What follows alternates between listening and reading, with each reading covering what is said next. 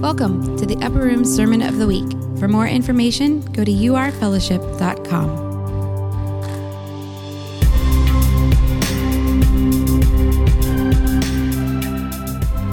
How are you? Good. It's good to see you all. My name is Chris, if we haven't met yet. I'm the teaching pastor here. If you're new with us, it's good to see you. I know that's a tough deal to visit churches, so we're glad that you're here. We are in the second part of a series today that we started last week called Be Prepared. And the reason we're doing this series is because if you're a Christian, I think we've all kind of been in this situation where someone has asked us a question about our faith or made a comment about our faith, and we want to have something to say that will get them closer to Jesus in some way. But maybe they aren't going to read a book, and the topic's going to change in a minute, so you don't have much time to respond. So what you need in that moment is just some anchor points, just a quick response of this is what I believe and why I believe it.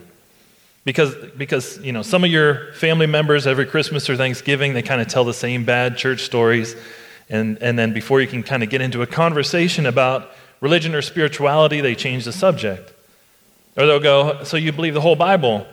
Well, yeah, I believe, and then you start talking about it, and it just kind of gets foggy, and then you get in the car and you think, man, this is what I should have said, right? So this is really just a series about how to get the conversation to a place where the conversation needs to be quickly. This isn't a series to answer all the complex questions about faith, right? But for those of you who are Jesus followers, I want you to be prepared. Now, last week we started this off by looking at a passage of Scripture from Peter. Peter was Jesus' apostle, and Peter wrote a couple letters to Christians, and in one of these letters, he makes the statement that gives us the context for this whole discussion. He said in 1 Peter 3:15, and this will be on the screen, it says, "But in your hearts," what's this one say? "Set apart Christ as Lord." Some say revere Christ as Lord. "Always be prepared to give an answer to everyone who asks you to give the reason for the hope that you have. But do this with gentleness and respect." Now, the reason I love this verse is Peter does not say, always be prepared to give an answer for every question, right? He says, here's what you are responsible for. Here's what you must be prepared to do. You must be prepared to give to everyone who asks you the reason for the hope that you have. In other words, you need to be prepared to answer the question, why have you personally decided to follow Jesus? That is, you need to have a simple explanation as to why you have chosen to be a Christian. And last week we asked the question, how would Peter answer that question? And Peter would have said, my answer is easy. If you want to know why I'm a Jesus follower, it's because of the resurrection. I saw Jesus die, then we had breakfast on the beach later. So I put my hope in that guy. So last week I said to you, as you think about how you are going to be prepared, I recommend that however you want to say it, you figure out how to anchor your hope to the resurrection of Jesus Christ.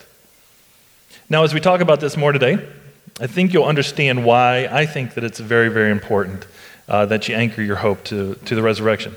So last week I left you with a statement that went like this: I believe Jesus died for my sin and rose from the dead, right? You know, that's a really good question, Uncle Eddie, but for me, I just believe Jesus died for my sin and rose from the dead.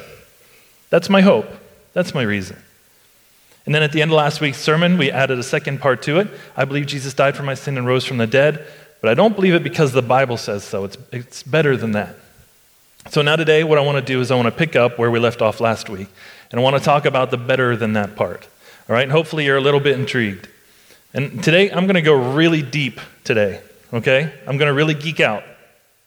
I usually try to keep my inner geek hidden, just to kind of retain some cool points, but about once a year, I just got to go full egghead because I just love this stuff, right? The history and intellectual proofs and reasons behind our faith.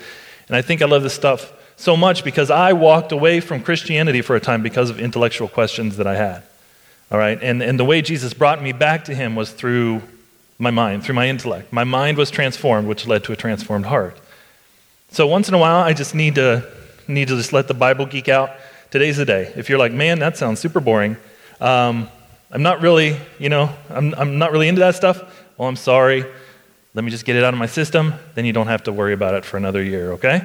But we're all going to have to think really hard today.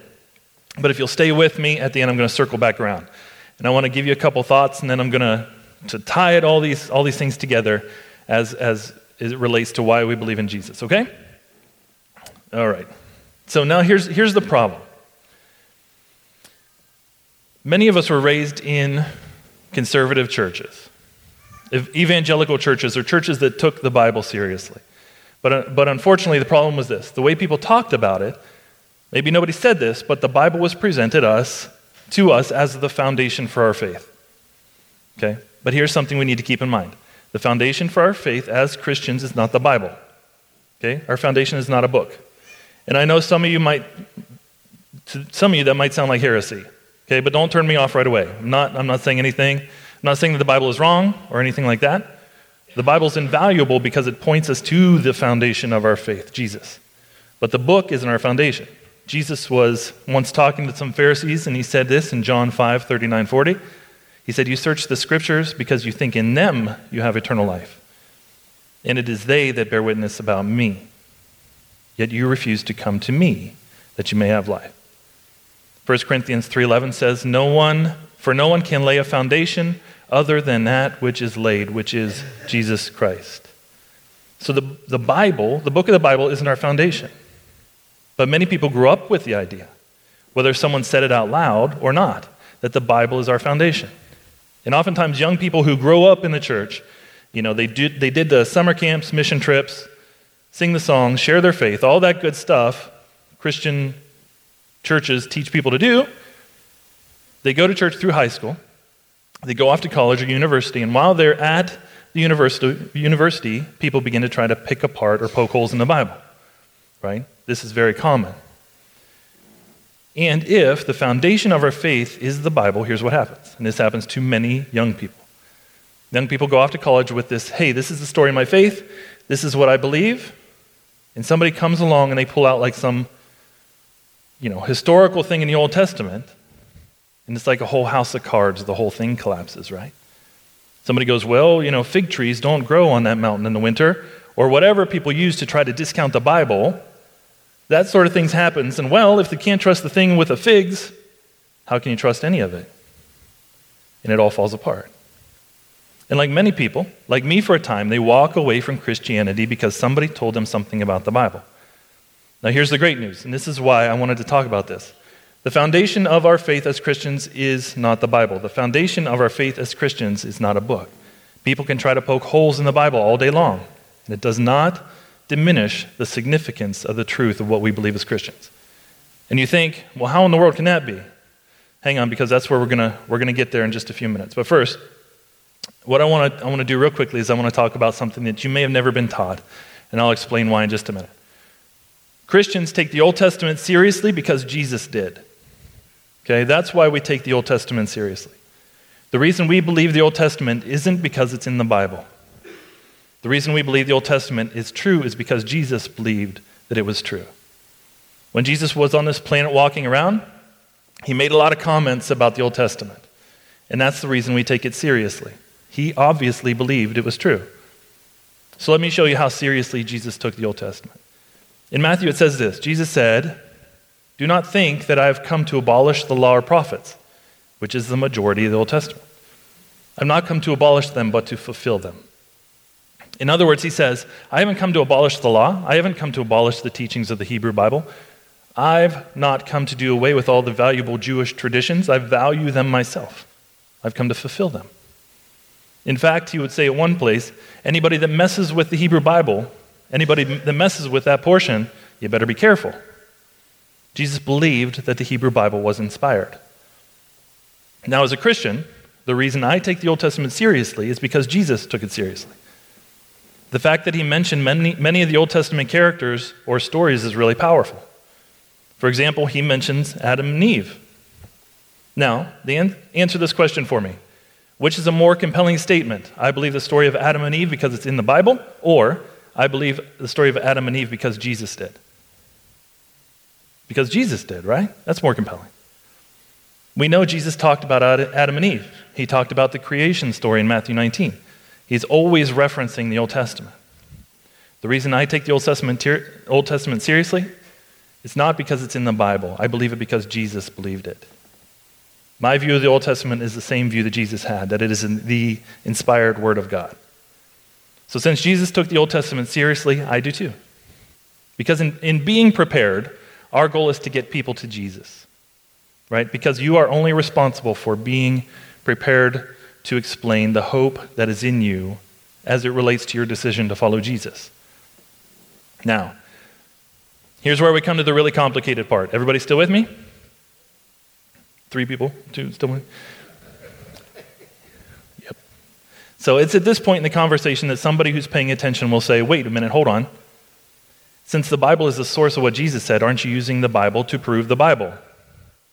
This is just circular reasoning. So you're using the Bible to prove the Bible, aren't you? And the answer is absolutely not. Right? So here we go. The word Bible actually comes from a Latin term that comes from a Greek term that means books. So you know this, but the Bible is this collection of a bunch of ancient manuscripts. Genesis all the way through Revelations. Now, all of these ancient texts existed before they were bound into a book, into the book we call the Bible. So many, many generations ago, someone bound what we would consider Old Testament documents into what we would call the Hebrew Bible. Before there was this Bible, the Bible we have now, there was the Hebrew Bible. And then as Jesus went around and taught and preached, people began to write down what Jesus said. And so eventually there were these ancient manuscripts we call the Gospels, Matthew, Mark, Luke, and John. Then after Jesus departed this earth, the generation of people that knew him and were eyewitnesses, and the people that knew the eyewitnesses, they began to write as well. And that's where we get many of the rest of the New Testament documents. But what we need to know is this. All these documents existed before the Bible in its current form. All of these Old and New Testament documents existed before the Bible. The most important ancient manuscripts for our discussion are the Gospels, Matthew, Mark, Luke, and John. Now here's a very important distinction, all right? You ready? This is huge. Christians don't believe the Gospels are reliable because they're in the Bible. We think that they are in the Bible because they are such a trustworthy witness and testimony to what happened. So we don't think that they're reliable because they're in the Bible. We think they're in the Bible because they are reliable. Okay?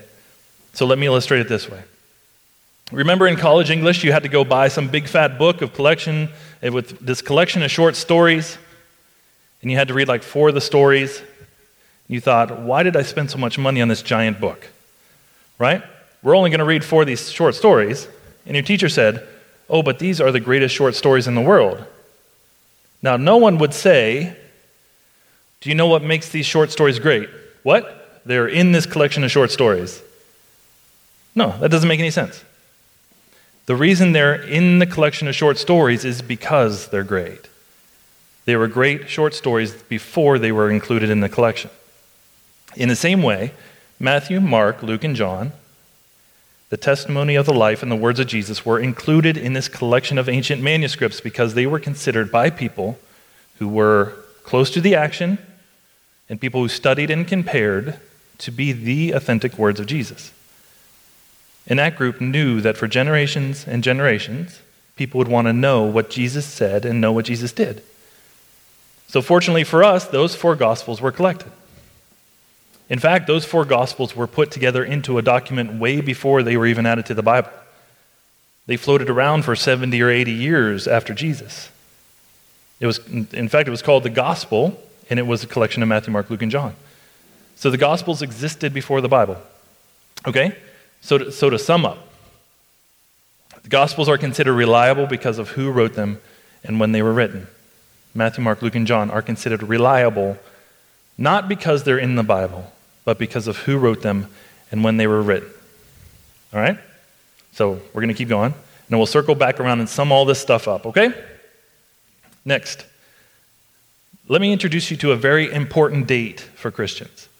And it's a date you may or not be familiar with, but if you could remember one date as a Christian, this might be a good one.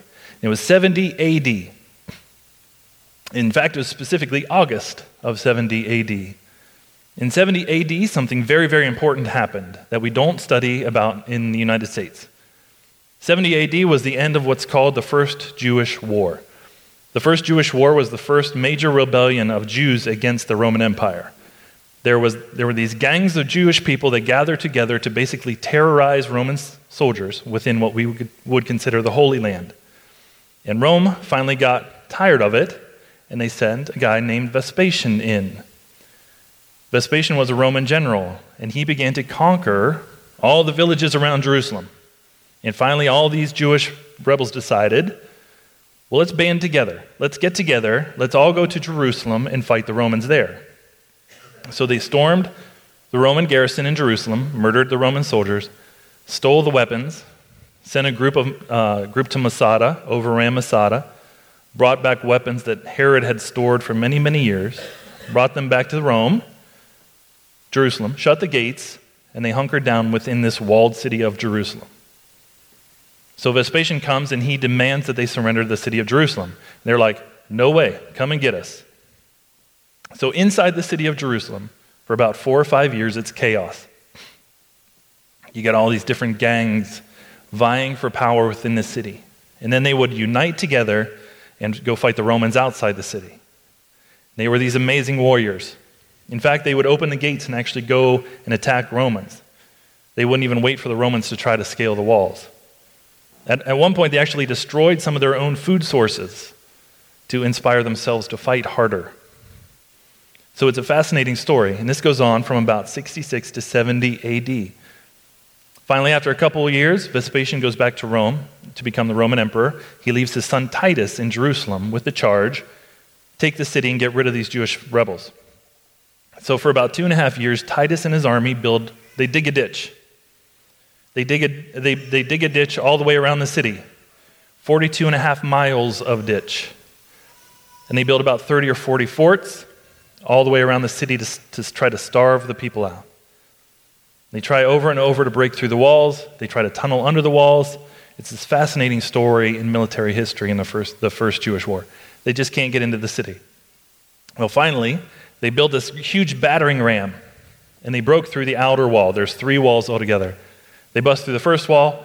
They bust through the second wall. Things kind of stall for a while, but then finally in 70 AD, Titus and his soldiers finally got through that third wall, and they invaded the city. And by this time, they are mad. Right? They've been sitting outside the city there, many of them, for over 3.5 years now. It's hot in the summers, so they sat out there, some of these guys, 2 or 3 summers. In the winter, it gets so cold it snows sometimes. Because they've been outside for 2 or 3 or 4 years in some cases, so they are mad. And when they finally storm the city, they accidentally light the temple on fire. The very same temple where Jesus had been, and Jesus prophesied, and all the things you read about in the New Testament. And everything in the temple that can burn, burns. And finally Titus gets in there, and they completely destroy the city. All right, so here's what Josephus tells us. He was there. He was a friend of Vespasian.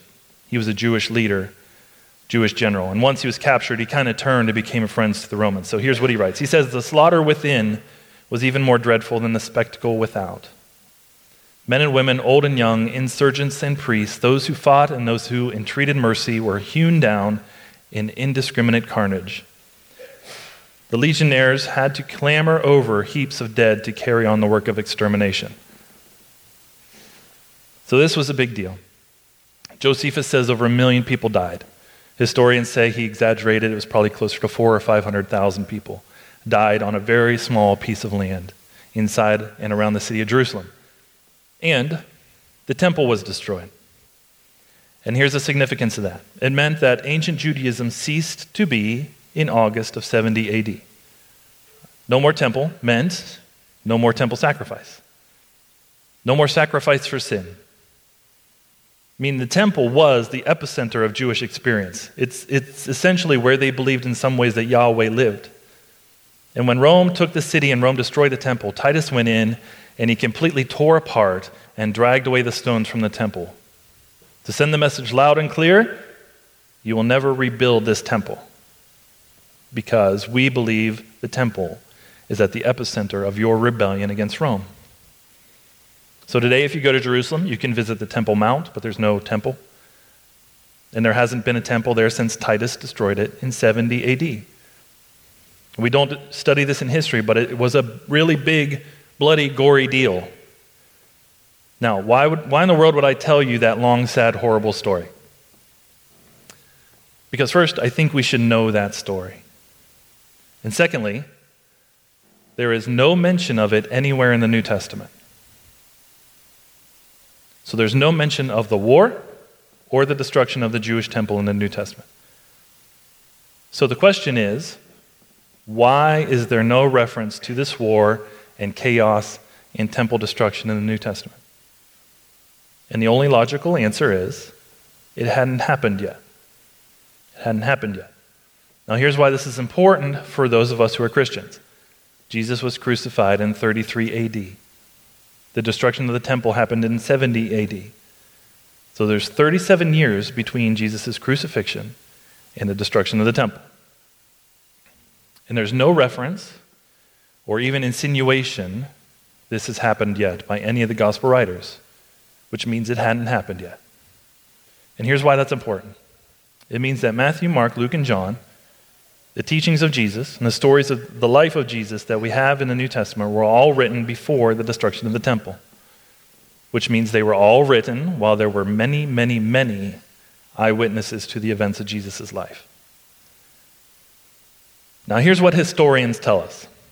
If you ask the question, how long does it take a myth or legend to surface? How long does it take something that actually happened to get added to and changed to the point where it becomes a myth or a legend? And the shortest period of time is about 80 or 90 years. And the reason is because a myth can't develop until all the eyewitnesses are dead. Okay, so for example, back in the early 80s, a college professor named Dr. Norman Geisler had a theory that as Holocaust survivors die, a theory will surface somewhere in the world that the Holocaust never happened. And he said, but it won't surface until the final Holocaust survivors are dead. People thought he was crazy in the early 80s. But what are we hearing now? That the Jews manufactured the Holocaust. And sure enough, as the final Holocaust survivors die, people are beginning to float this crazy idea that it never happened. Now, why did they wait so long? Because this is how history works. You can't change history until all eyewitnesses are dead. So the big argument people make against the validity of the New Testament is that it was written 100 to 150 years after Jesus was around. So it's just a myth or a legend. The fact is, the Gospels were written while the eyewitnesses were alive in that 37 years between the resurrection and the destruction of the temple. This is why we take the Gospels seriously. We take the Gospels seriously not because they're in the Bible. We take them seriously because of who wrote them and when they were written. And because of who wrote them and when they were written, that's why they were included in our New Testament. Okay, so now let me just make this all super simple and wrap it all up. Here's how to be prepared. Here we go. You see, I believe the Old Testament is true, and I take the Old Testament seriously. Not because it's in the Bible. I take the Old Testament seriously because Jesus took it seriously. Well, you're just taking Jesus seriously because it's in the Bible. No. Let's not be simplistic. I take Jesus seriously because of what Matthew said about him, what Mark said about him, Luke said about him, and John said about him. Unfortunately for all of us, somebody took all those things they wrote and they collected it and they put it in the New Testament. So let me say it again. I take the Old Testament seriously, not because I can explain it all. I take it seriously because Jesus did. And I take Jesus seriously because of who wrote about him and when they wrote about him. Matthew, Mark, Luke, and John. So even James, his brother believed he was the Son of God. So what would it take for your brother to convince you he was the Son of God? I've been trying to convince my brother for a long time. Still doesn't believe me. The fact that James came around, that is proof enough that Jesus had to be the Son of God. So the reason we take the Old Testament seriously is because Jesus did. The reason we take Jesus seriously is because of the testimony of Matthew, Mark, Luke, and John. So to wrap this all up and say it in such a way that we're able to defend our faith, now I'm going to give you this statement, all right? So at your next Thanksgiving, when your crazy uncle starts his thing again, you can say, you know why I take the Old Testament seriously, crazy uncle? Maybe don't call him crazy. Call him by his name. Because Jesus did. Hey, do you know why I take Jesus seriously? No, not the Bible. I love the Bible. I think that is the inspired word of God, but no, not the Bible. I take Jesus seriously because Matthew took him seriously, and Mark and Luke and John. The things those guys wrote are in the Bible because they are trustworthy witnesses. So Uncle Eddie, don't discount the resurrection because you feel like you can discount, 6 literal days of creation. That has nothing to do with it. So here's a summary statement. I believe Jesus died for my sins and rose from the dead. But I don't believe it because the Bible says so. It's better than that. I believe it because Matthew said so, and Mark said so, and Luke said so, and John said so. That's why my hope is in Jesus. That's why I've chosen to follow Jesus. I love the Scripture. I love the Bible, but it's not the foundation for my Christianity. And Jesus in a single event is the foundation for my Christianity. The resurrection of Jesus Christ is why I have hope. So now I want you to understand this. I want you in your own way to be prepared. Because in our culture right now, more and more people are moving away from the Bible and Christianity and faith. And more college students are having the same experience that some of you had. And I think it's absolutely unnecessary. And the other reason this is important, and then I'm finished, is because some of you right now are having a hard time. Some of you right now are in a season where God is not answering your prayer. And you're beginning to doubt. Because the foundation of your faith has been your personal experience. And I think personal experience with God is awesome. It's just not the foundation. So in those dark moments, and in those dark times when God seems to be silent, let me give you some great news. Jesus Christ came into the earth and he died for your sins because he loves you that much and he rose from the dead. That's our foundation. And men and women gave their lives not because of what they believe, they gave their lives because of what they saw, and they are trustworthy witnesses. And that's why we believe. And that's why we can believe regardless of what's around us. All right, let me pray for you and then we'll go, okay?